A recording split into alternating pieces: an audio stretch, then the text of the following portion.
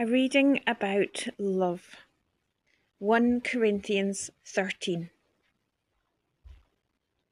If I speak in the tongues of men or of angels, but do not have love, I am only a resounding gong or a clanging cymbal. If I have the gift of prophecy and can fathom all mysteries and all knowledge, and if I have a faith that can move mountains, but do not have love, I am nothing.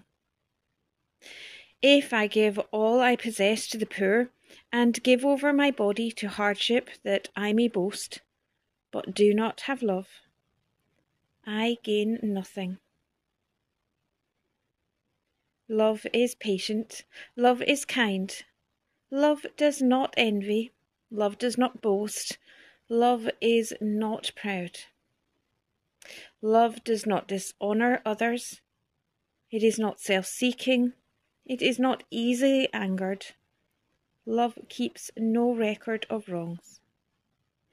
Love does not delight in evil, but rejoices with the truth.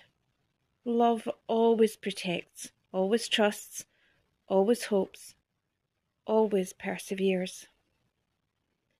Love never fails. But where there are prophecies, they will cease. Where there are tongues, they will be stilled. Where there is knowledge, it will pass away.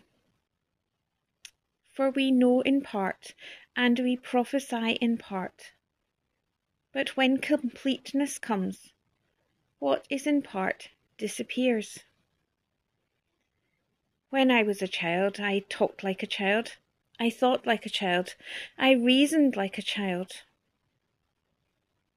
When I grew up, I put the ways of childhood behind me. For now we see only a reflection as in a mirror. Then we shall see face to face. Now I know in part, then I shall know fully, even as I am fully known. And now these three remain: faith, hope, and love. But the greatest of these is love.